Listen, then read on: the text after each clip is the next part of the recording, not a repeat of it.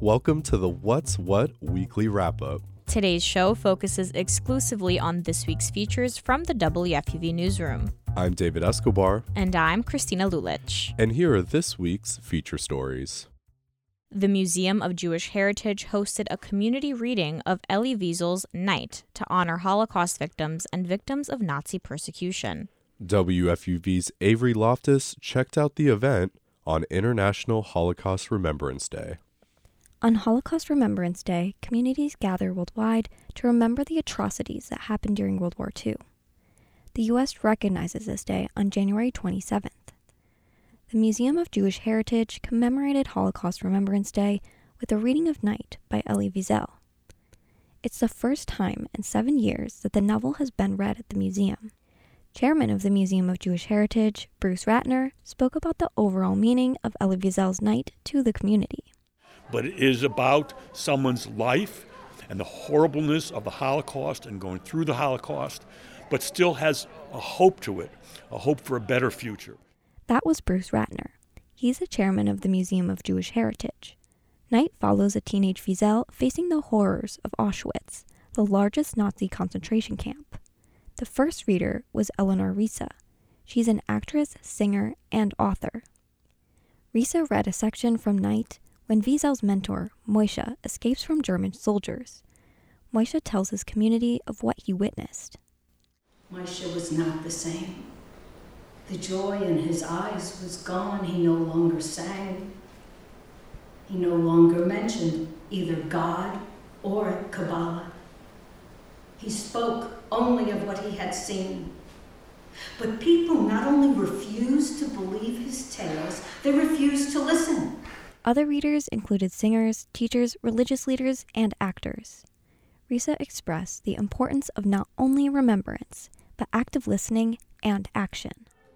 Remembering is important, but connecting the dots to who we are today and where we are today and our dreams and hopes and fears for tomorrow, I think just remembering the past is not enough. And I hope that whatever this day of remembrance means equals action and thoughtfulness of some kind. Some attendees said that people can pass on this testimony to future generations. Abe Seaman is a child of 2 Holocaust survivors. He says future generations will be in need of stories like the one of his parents.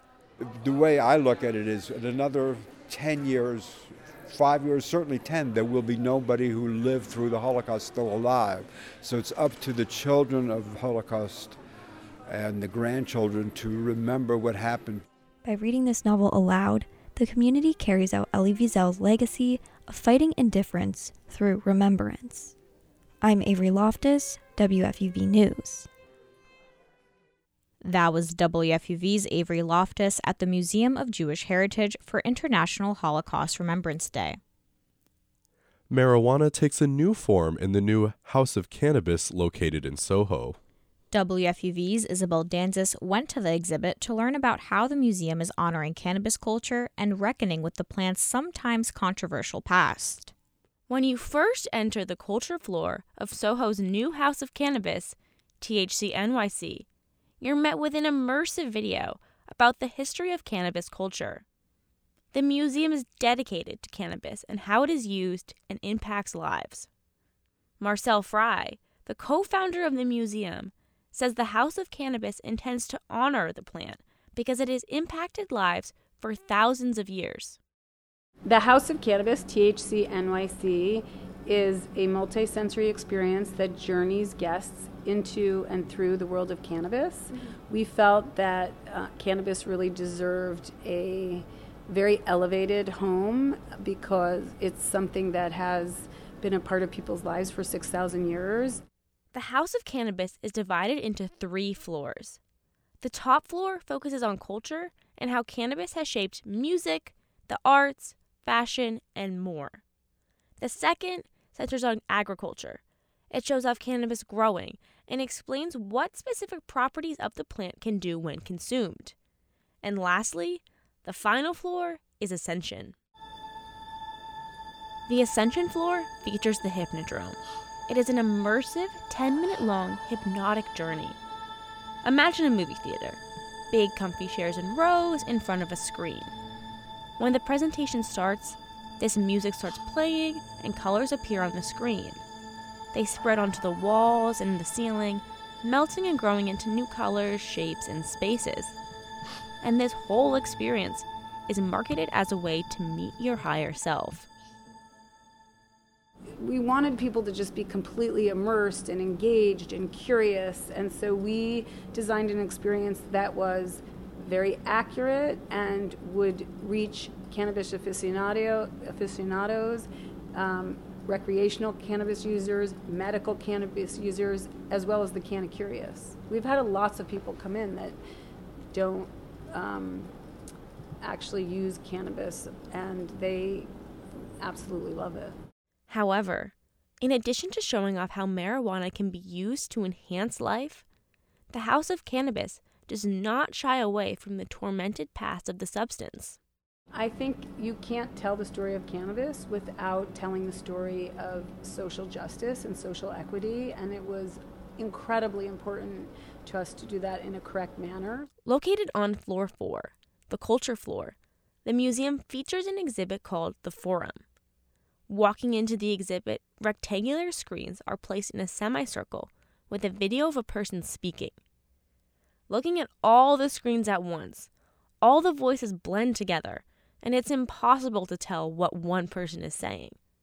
However, once you stand directly in front of one, the other voices are drowned out, and you can hear one person tell their story. And their stories feature how cannabis has negatively impacted their lives. In addition to showing off cannabis usage in this way, the museum actively deals with the repercussions of a cannabis conviction.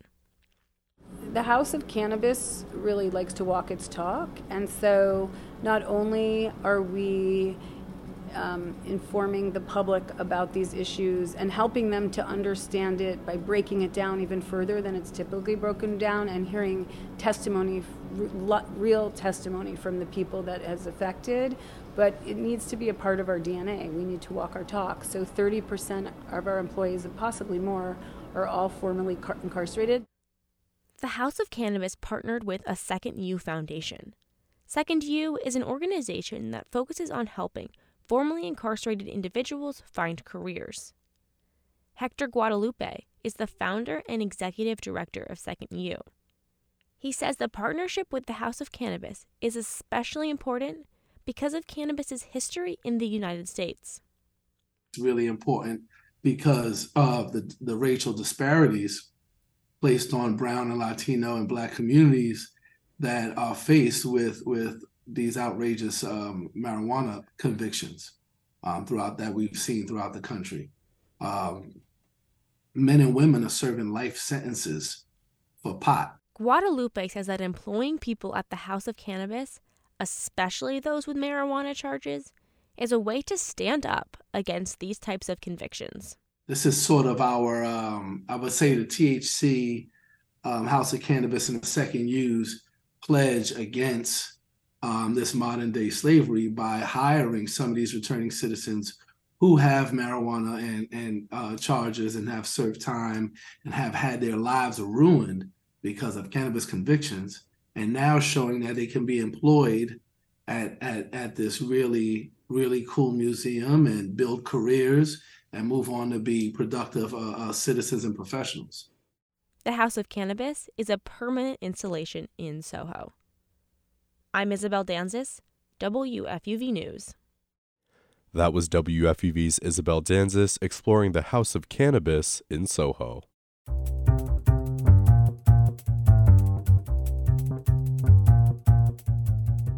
And that's it from us. But you can check out the What's What weekly wrap-up every week for more features exclusively from the WFUV newsroom. And make sure to check out the WFUV What's What daily podcast every weekday at 3 for the latest local news and feature stories from FUV. And as always, you can find out more at WFUVnews.org. I'm David Escobar. And I'm Christina Lulich. And that's What's What.